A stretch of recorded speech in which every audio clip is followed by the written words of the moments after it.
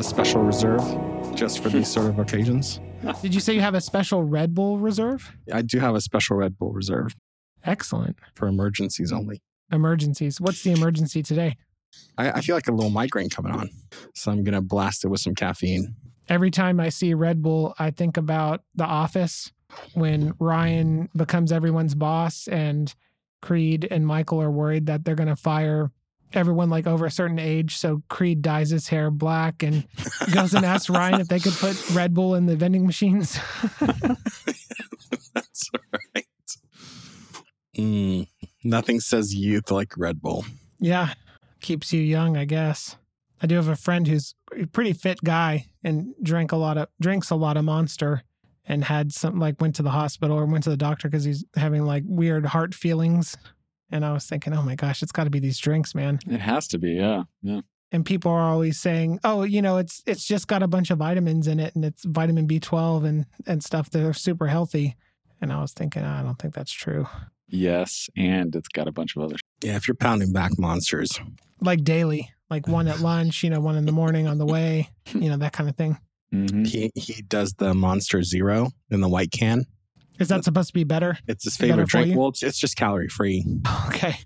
Nick used to drink It's worse for you. Monster, I thought too. That Y'all remember seems that? Right. Nick, yeah. I haven't talked to him this year. Y'all talked to him? Is he doing all Yeah, right? it's doing good. The nerd subculture really loves energy drinks. I mean, from back in the day, like Jolt Cola, Balls, BAWLS. I remember that. You used to be able to buy it by the case at Fry's Electronics. That's right. Yeah. You buy your graphics card, your 8 megabyte graphics card. So you can And go a to your case of friend's balls. LAN party. Yeah. Oh, man. Those Do were y'all simpler times, Igor. Yeah, do y'all remember LAN parties? Yeah. Did y'all ever do that? I had Yeah, a man. whole kit.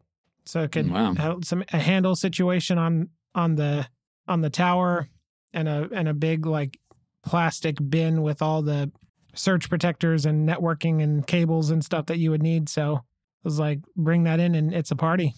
What I remember about LAN parties is the odor. It was by far the worst part of the LAN party. Man, you're making it sound much worse than it was.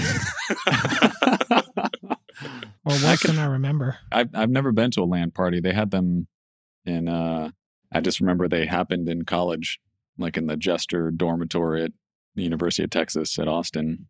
And I'd walk by and be like, what are those people doing? It's like, it's a LAN You'd party. smell it before Wow. you see it, Charles. Well, but here's the thing. The Jester dormitory, I mean, I love it. It had its own odor that permeated everything. So Mhm. it probably covered up the Whatever LAN parties the LAN party smell. Yeah. Unreal Tournament, Quake, Yeah. early days of Counter-Strike, not Yes. Counter-Strike Go. Those are sort of the go-tos. And then it slowly transitioned into World of Warcraft. And then you didn't need to be in the same room That's right. anymore.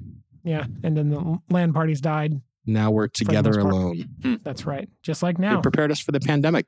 You used to have to record podcasts together too, I think. Thanks, World of Warcraft. Yeah. Jerks.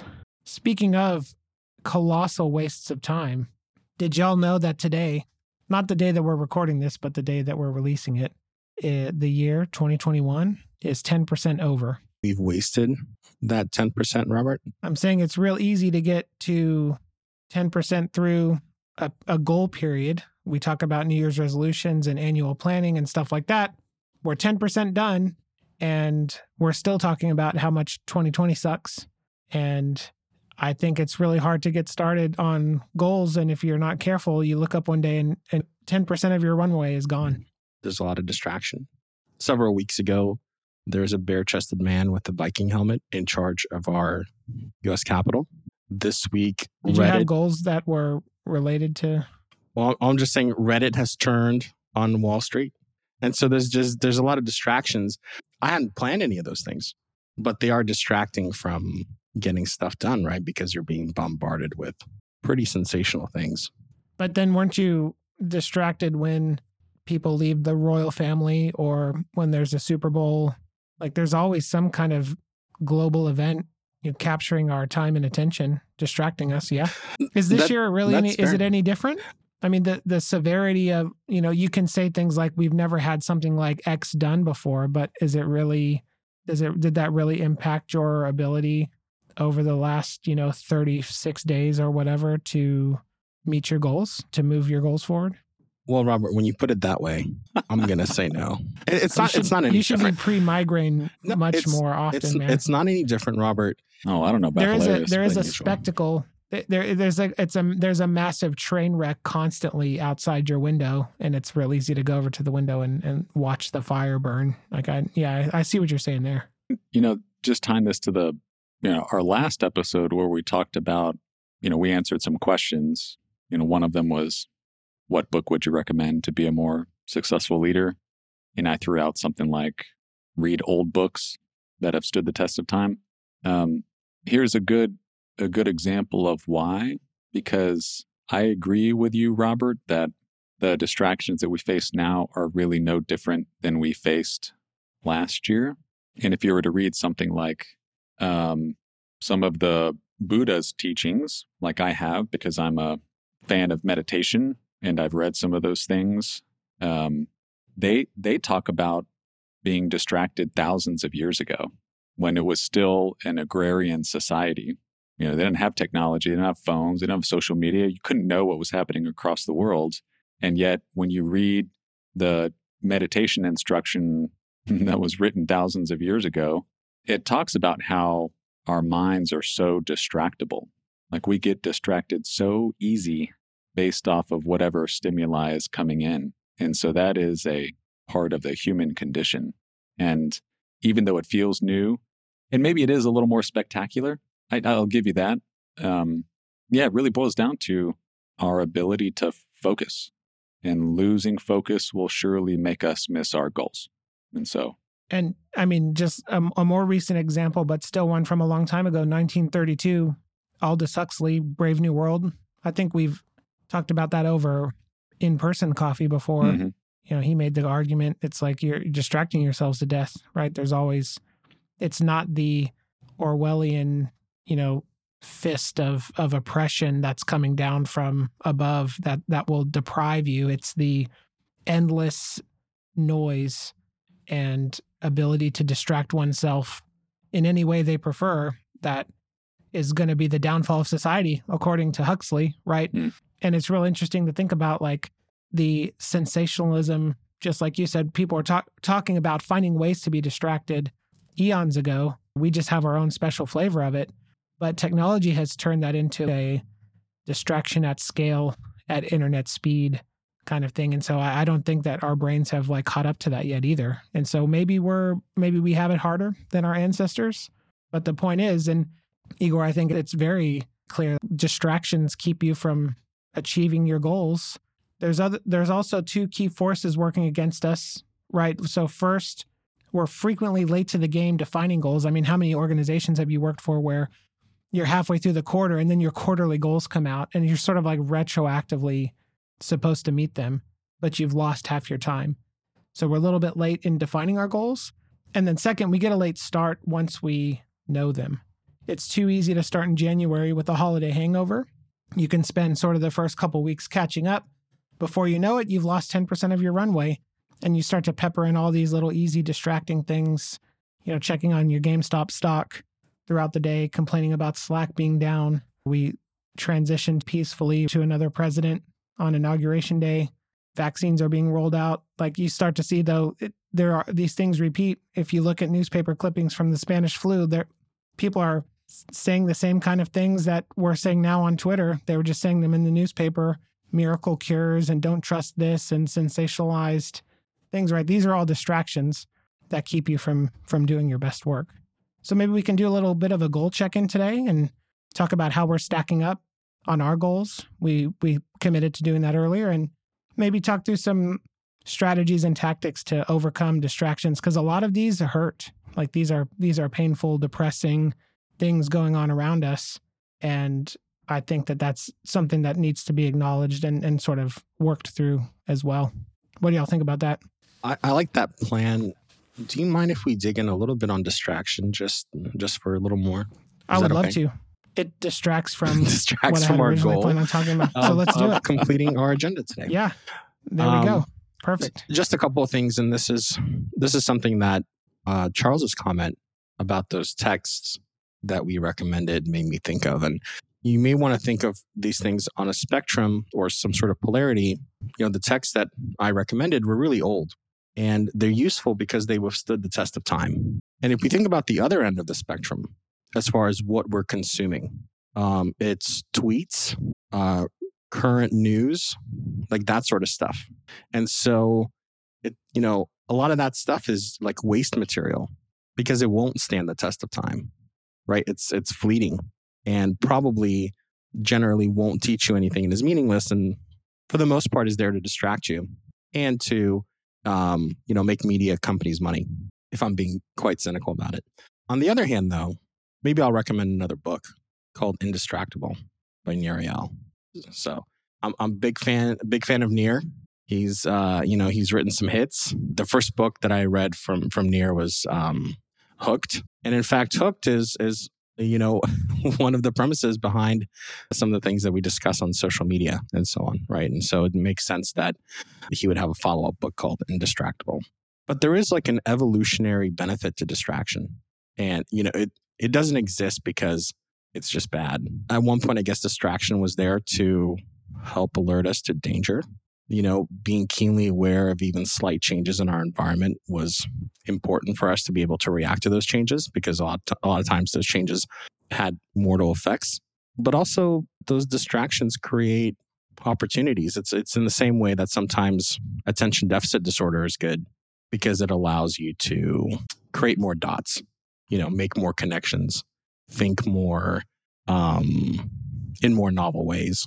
So I think the secret is controlling your distractibility, like being in control when you want to allow yourself to be distracted and to allow extra stimulus in, and when you don't want to allow distractions in because you need to focus and you need to make material progress on the goals that you set for yourself and your team. Yeah, for me, and I've seen recommendations around this, but I think a lot of that has to do with deleting things out of your life or making it a little bit harder to engage in distracting behaviors. So there are these infinity pool apps, right? Twitter, YouTube, Instagram, TikTok. They just constantly bombard you with content. It never runs out. And so it's just an infinity pool of distraction. Is that from the Cal Newport stuff, Robert? Digital minimalism? Yep. And so you have a couple of options there. One, this is an episode about meeting your goals. The most optimal way to meet your goals is to delete all of the infinity pools. I don't know how realistic that is, really. But if you have a tablet and a phone, maybe you take it off your phone, you leave it on your tablet, and you try to use that during a certain time in the day, or at least if you're in a meeting at work or something, you're not just popping out your phone, scrolling it, that kind of thing. And so I think there are optimizations, little tweaks you can make to really help ramp down total hours distracted per year. And maybe in this case, it would be helpful to do the math, right? We talked about in Vitality, measuring what you eat. And if you take a step back and you're like, oh my gosh, like I had no idea I consumed so much. Maybe I can make some adjustments. And these things I don't even like them. I just did it on autopilot. Maybe there's sort of a distraction math you could do where, you check your phone when you wake up, right before you go to bed. You browse a bunch of stuff at lunch. Before you know it, and you could check if you have an iPhone, there's screen time built in. Maybe check on your last week on how many infinity pool apps, how many hours you spent on those. You could make up work weeks every year if you reduced or eliminated those apps. I love it. I've done kind of a little audit before around how much screen time I use per app, either on my phone or on the computer, and it was pretty enlightening. Do you remember specific numbers? I don't know, because I had already done a pretty good job of trying to shut things down. Like I'm not on social media, so it's that was the biggest thing that pulled. What did you call it? Infinity pool or what? Yeah, have you seen the infinity pool, like the architectural, like if someone has like they're by the ocean and it looks like the pool just goes into the ocean forever. Yeah, so it's like that analogy applied to distracting apps, because some of them just like you never run out of content. There's the interplay between the human and the technology. Is that really what's happening here? And I remember hearing somebody say on a podcast something really beautiful. It's like transformational technology, when it's first adopted, tends to exploit human vulnerabilities.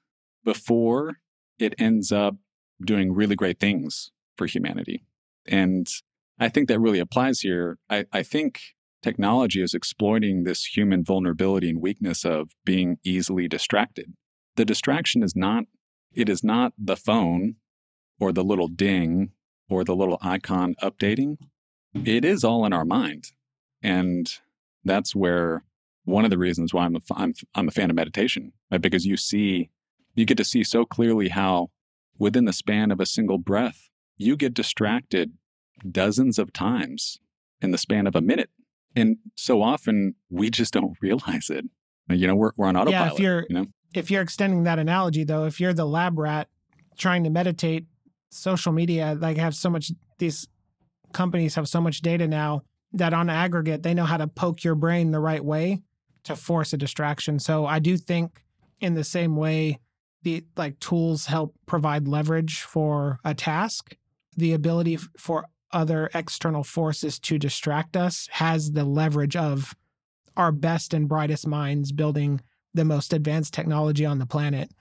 And so we're at much more of a disadvantage now because we have not caught up. Just to your point, eons and eons ago, right? You're still just as easily distractible. We haven't changed that much, but the technology curve has made it much easier to distract us.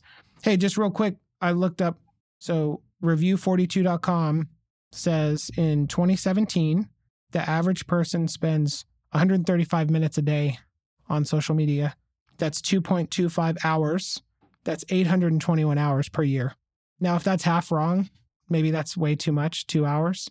That's still 400 hours per year. That's 10 weeks that you could get back? If you cut your social media usage in half, you've saved 5 work weeks. Think of what you could get done. 5 work weeks is 10% roughly of your year, right? So the distraction piece, Igor, that you talked about at the beginning, that comes into play. A lot of your runway gets eroded away in not only the time you spend being distracted by these infinity pool apps or whatever. Charles, to your point, it doesn't have to be technology, any distraction. And then the context switching cost it takes to get back on doing something productive. So, it could even be much worse than the 2.25 hours a day if you find yourself switching and stuff like that. And that was a few years ago, right? 4 years ago. I have to believe that if the social media trend was increasing year over year up to 2017, that seems like it's an obvious conclusion that it's continued to happen until now. So it's probably even worse. But even if I'm half wrong, or Review 42 is half wrong, and you cut your social media usage in half, that's a lot of time you can make up every year. What is y'all's biggest infinity pool, source of distraction? I'll go first, if that's okay, if we can talk about that. Because I'm not on social media, and yet I still feel that pull, and it is email. I even turn off all new email notifications on Gmail and Outlook because those are the ones I use. And so I think it even goes beyond social media because I don't have it. And yet oftentimes the first thing I do when I wake up while I'm drinking coffee is I look at my emails. And, I don't feel like it's unhealthy, but I also don't feel like that's super productive. And so to me, it's like I'm constantly having to unsubscribe from newsletters that I don't really read anymore, or that I don't really find value anymore. There's this constant pruning of sources of inputs that are around me that I have to really be mindful of. Otherwise, it just becomes this never-ending onslaught. And I am very vigorous and aggressive with unsubscribing from emails. To this day, I still get emails where it's where the heck did this come from? I don't remember signing up for this, And so there's it is a constant flow and stream of distractions that I actively try to manage. And I feel like at times I'm winning, and then I feel like at times I'm losing. And I'll tell you the interesting thing, if I don't have a lot of emails, I'm like, oh, maybe I should go subscribe to some new newsletters. Maybe I need to consume more.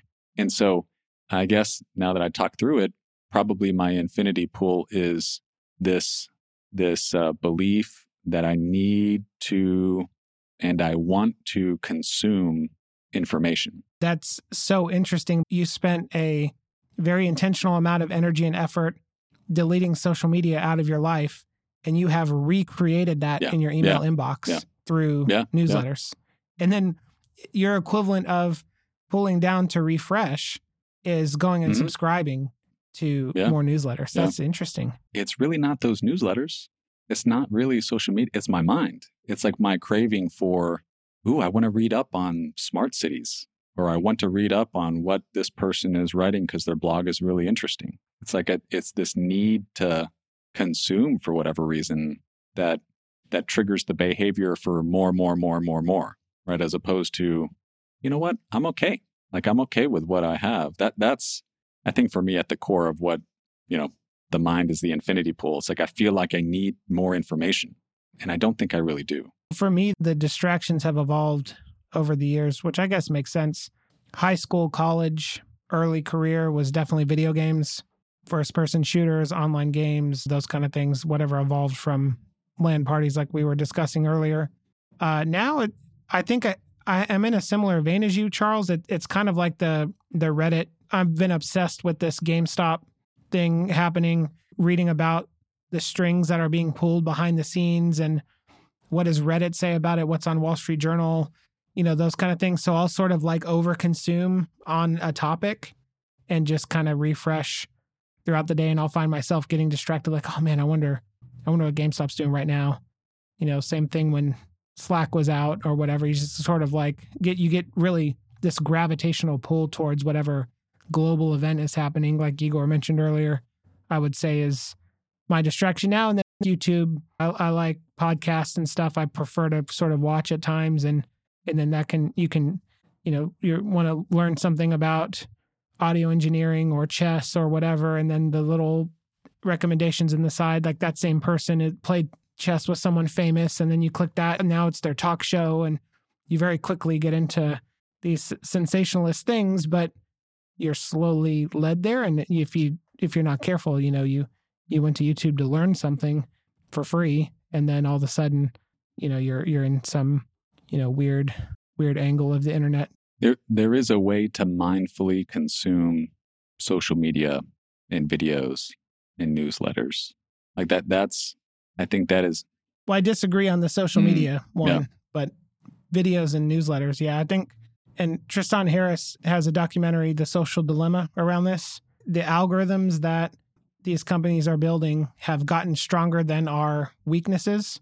We worry about the singularity, right? Which I'm personally not a believer in. When automated intelligence, computer intelligence gets stronger than our strengths, then we have to kind of wonder what's going to happen to us as humans.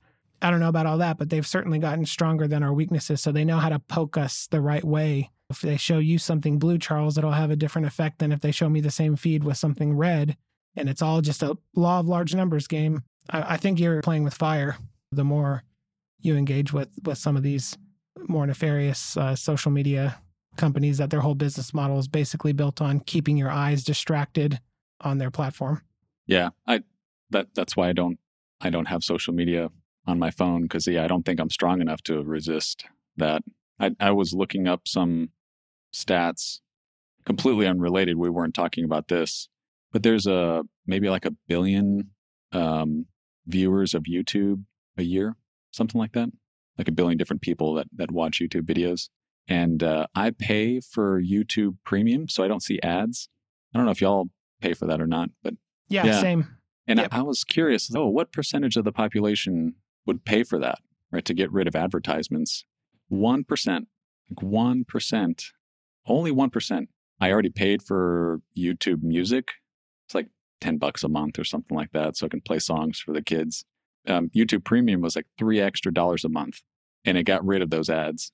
And I know people who make 3 times as much as I do, who refuse to pay that, and they continue to subject themselves to advertisements. And that's just baffling to me. I wish there was a paid version of Facebook, right, where you can not get the algorithm treatment and you can just get what you want. But that's not their business model, right? To your point, why would they do that? Right. That's actually a big recommendation of the group that's talking about some of the dangers of social media.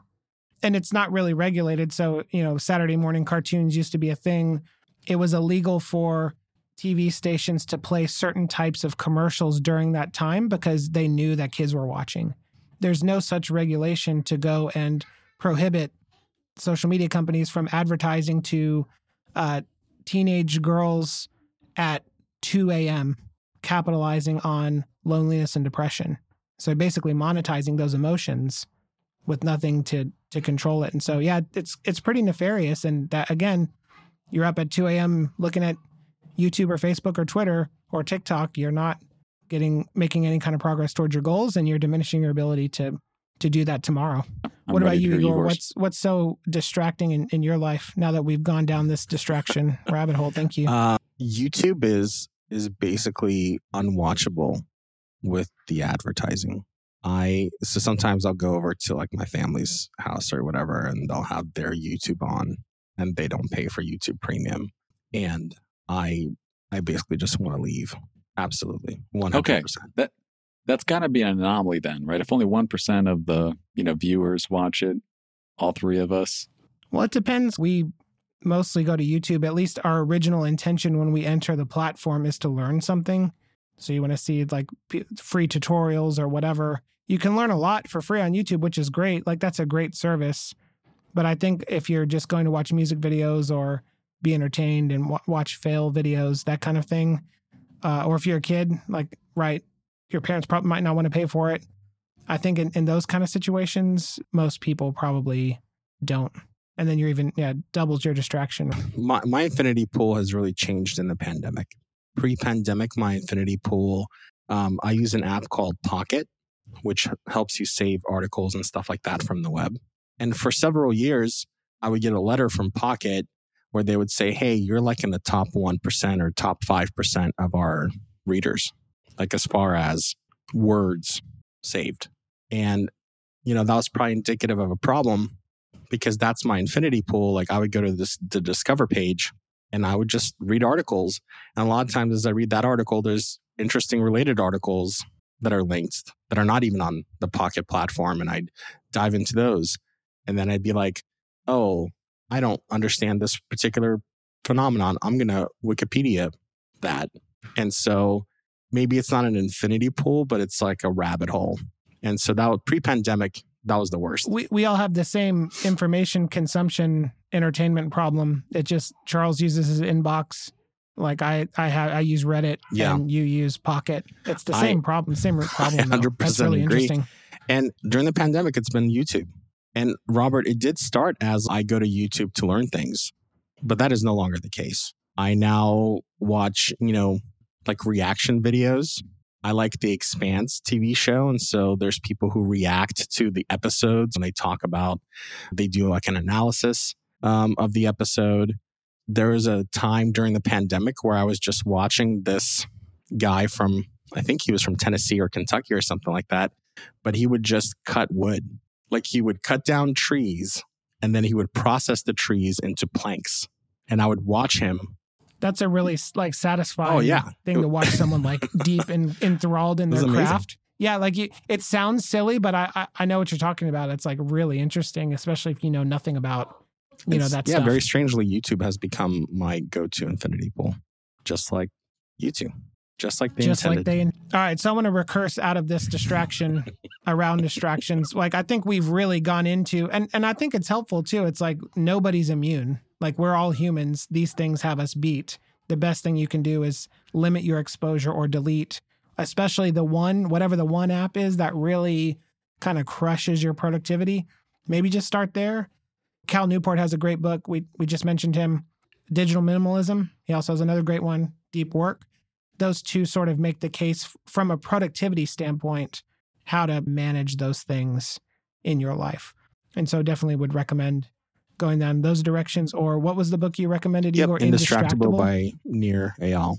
And I would highly recommend look at meditation to strengthen your focus and indistractability. Yeah. That's the muscle. The book teaches you the mindset. You're really about the practice, like the building the muscle to be able to do it, not just to learn about it. Yes. So there you go. I mean, there's a recommendation in there for everybody. So pivoting a little bit, we're 10% through the year. Are y'all 10% through your goals? Have you gotten 10% progress made on your goals that you've set for the year? I'm just asking myself, it's like, do I feel like I've made good progress against goals in 30 days or so? And my general feeling is positive to that. And so I would say yes, but I also, I don't know if I consciously did this or not. I deliberately left January open because I knew it would be crazy coming back from the holidays, and it certainly has been. And in February, my calendar is already set up to be even more focused on my goals.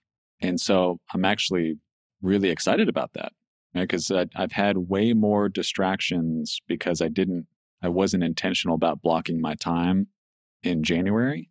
But I know in February I have time blocked off to focus on goals, and man, I'm ready to go.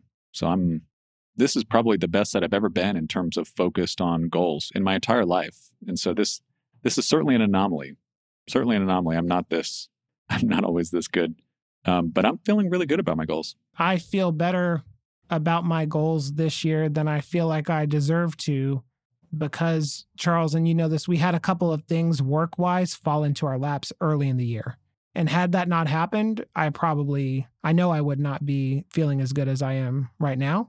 I don't think I'm 10% through. I haven't put enough intentionality in January around meeting those goals, but I have responded to things that went my way. And so for 2021 is off to a pretty good start because of that. And when I think about one of the recommendations I want to make out of this is on your calendar right now, pause the episode if you have to, open it up, and in December of this year, block out some time to plan for 2022, because things tend to fill in around your calendar. But if something's already on there, you have much less likely of a chance it'll get stepped on. So block maybe double the time you think you need on 2 different weeks. And that way you can go in the end of 2021, you have time built out, you can start to plan 2022 and hit the ground running in January. And you're going to really you get a head start on the race. And 2 weeks in, you're on mile marker number 2 and everyone else is still kind of hanging out, drinking hot chocolate by the start line, right? And so that's kind of one really practical thing. We've talked about a lot of books and ideas and thoughts, but go block that time right now. And I think you'll be in a good spot at the beginning of 2022 to say, hey, when 2022 is 10% over, February 8th or whatever day it is, you'll feel really good about where you're at. And I think that's a good start. Can I take that one step further, Robert? I love it because Yes, please. I have that annually on my Google Calendar. I block a whole week between Christmas and New Year's for year in review and goal setting. The other thing that I do is I set quarterly reviews for myself. So it is 4 days throughout the year. It is on a work day. So this is not something that you do on the weekend. Take time off and reassess your goals and your progress in the prior quarter, or look ahead to the next quarter. Those 2 things, I think, it's what I've been putting in place over the past few years, which is probably why I'm so focused with my goals right now. And what you've done is you've created an idea of a waypoint, right? You're on a journey, which is a year long. If you're flying in a plane, if you're sailing in a boat, you're driving in a car, point A to point B, you're never on target. You're never 100% on track. You're always drifting. And so this allows you to take a beat, reassess. We talked about the portfolio view of life in PermaV. There's always something that's lagging behind and something that you're doing really good at. That's just human nature. It gives you a chance to sort of readjust. We did that together on this podcast when we did the PermaV series. And I tell you what, my exercise went way up. I was just looking at my app. I closed my exercise ring in January 20 times. And in December, it's 0. It might have been 2, on accident. That's because we had these conversations. And, for me, we talked about distractions, YouTube, things like that. I get on the treadmill, put a weighted vest on, and just watch something mindless to be entertained for a little bit. And that works for me. My wife, Diana, she likes to go on long runs and just kind of clear her mind. That's what's good for her. Whatever works. Closing the ring, though, was what was important for me. And my goal was to do it every day. Didn't meet that goal, but sure as heck a lot better than it was last year. And so I think these sort of waypoints and adjustments, however you do them, really help in the long term. And I'll share one quote really quick from my favorite chef, Gordon Ramsay. He said this on Hell's Kitchen a lot. It's not how you start, it's how you finish. The year's 10% over. The good news is you have 90% left. It's probably a really good time right now to take a step back, create one of those waypoints. You don't have to wait until the end of the quarter. Determine what's important, make some adjustments. We have a bunch of podcasts for that. You can just go back and look at our PermaV series and take a few steps forward. And it won't be perfect, but again, it's how you end. And so I think you still have a lot of time and space to meet your 2021 goals, but your runway is 10% shorter. And so you got to pick up the pace if you're behind where you want to be. Robert, would you say if you don't listen to those podcasts, you're highly unlikely to meet your goals this year? I would love to, but no. You might be worse off if you listen to them. Though we don't have any data to support it either way. So we certainly appreciate it. Yes. Please like and subscribe and leave comments below. Yes. Reach out anytime. hello@wannagrabcoffee.com. The waypoints thing I really like, Robert, because inevitably we will fall off track. We will more than drift. We will just crash and burn. And when I have done that in the past, it's always been really hard to start again. And so these quarterly waypoints for me, it's a time to kind of interrupt that pattern. Whether I'm working really hard and being successful towards a goal, or I haven't made any progress over the past 2.5 months, I can take that time to reevaluate where I've been, where I want to go, and begin anew. And so I love that idea of waypoints. Thanks for that. Awesome. I wish I came up with it, but I got that advice from a guy named Dan I really, really, really admire, who will probably never listen to this. But Dan, if you're listening, thank you. Appreciate you, man. I would say that I'm behind. If we're 10% through the year, I would say I'm only about 5% into the goal. But I also think that's a good thing, knowing myself, because I tend to have two modalities that I work in. And it kind of relates to the Gordon Ramsay quote that Robert shared. If I start super hot, I tend to fizzle out and not finish. But if I ramp into it consistently, I tend to have an acceleration slope. And so it makes sense for me to be slightly behind at the beginning. Eventually, there'll be a break-even point. And so for me, I think it's good that I'm actually behind. And not everybody works that way, obviously. You know, some people have more of a constant performance. Yeah. Some people really like to start super energetic because that gets them a leg up and that encourages them and they get it done. But knowing myself, I feel pretty good. I wouldn't feel good if I hadn't started. If I was at 0 instead of 5%, then something would be wrong.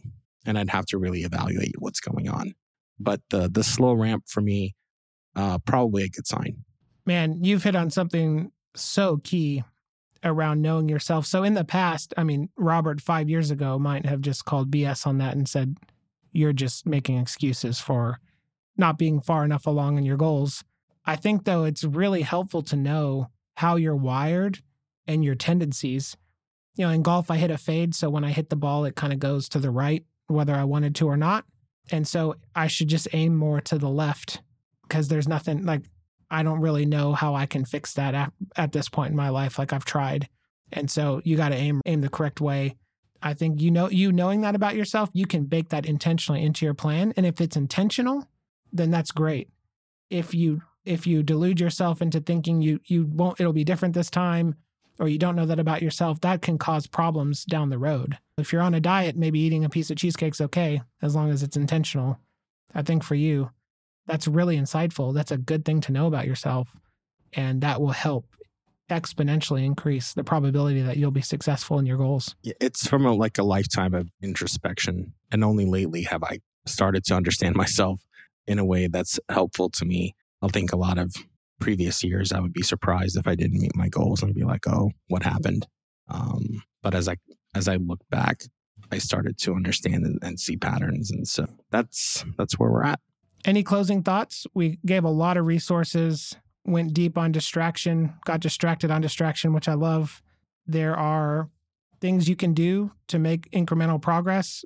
You're not going to be perfect. You're not going to be able to get where you need to go in one major step. It's just a bunch of little decisions that start today. And so I think this is a good time to think about a waypoint.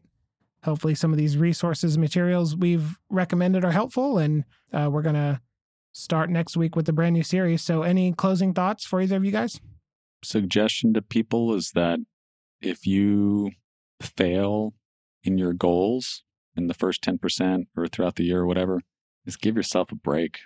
Like don't beat yourself up about it. That's about the worst thing that you can do, because it's, I'm not going to hit all my goals this year. I know it.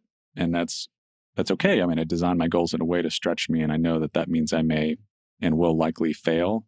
Just no judgment, right? It's just use it as a learning experience. If you fail, fall off the bandwagon. Think about how you can adjust your system like Igor to plan better for your tendencies and try again next year. These are lifelong pursuits that we've had to kind of know ourselves and build plans and systems that work to help us accomplish things. And they're all very different, right? Like I've got these quarterly waypoints. Robert's got these year-end reviews. Igor is going to outpace us all in Q2 and Q3. And it's beautiful, right? It's a uniquely personal thing. Couldn't agree more, especially after a really tough year. For sure. There's an inscription at the Oracle of Delphi, and it says, know thyself. And nothing's more important than that. So that's where I leave our listeners. It's also in the Matrix. There's a new Matrix coming out, Matrix 4. Did you see that? Matrix, it was supposed to release last year. It was supposed to come out like summer 2020. Oh, really? So I'm late. I'm late to the game, just like always. Thanks, COVID. Yeah. There's a new Space Jam coming out as well with LeBron James. Excited about seeing that with the kids. Yeah. I guess maybe I'll have to show them like the first one. And then can we do a reaction YouTube video for some of these films? Yeah. All right, we're on. Let's do it. Just another way to not meet your goals. There you go. All right, y'all. Hey, it was really great seeing you today. It's crazy. The year's 10% over. That's started. Crazy, right? I feel like we just said Happy New Year to each other. Yeah. Thanks for hanging out, guys. This was great. I enjoyed as always. Have a great weekend. That's it for today. Thanks for joining, and don't forget to follow us on Twitter @WannaGrabCoffee or drop us a line at hello@wannagrabcoffee.com.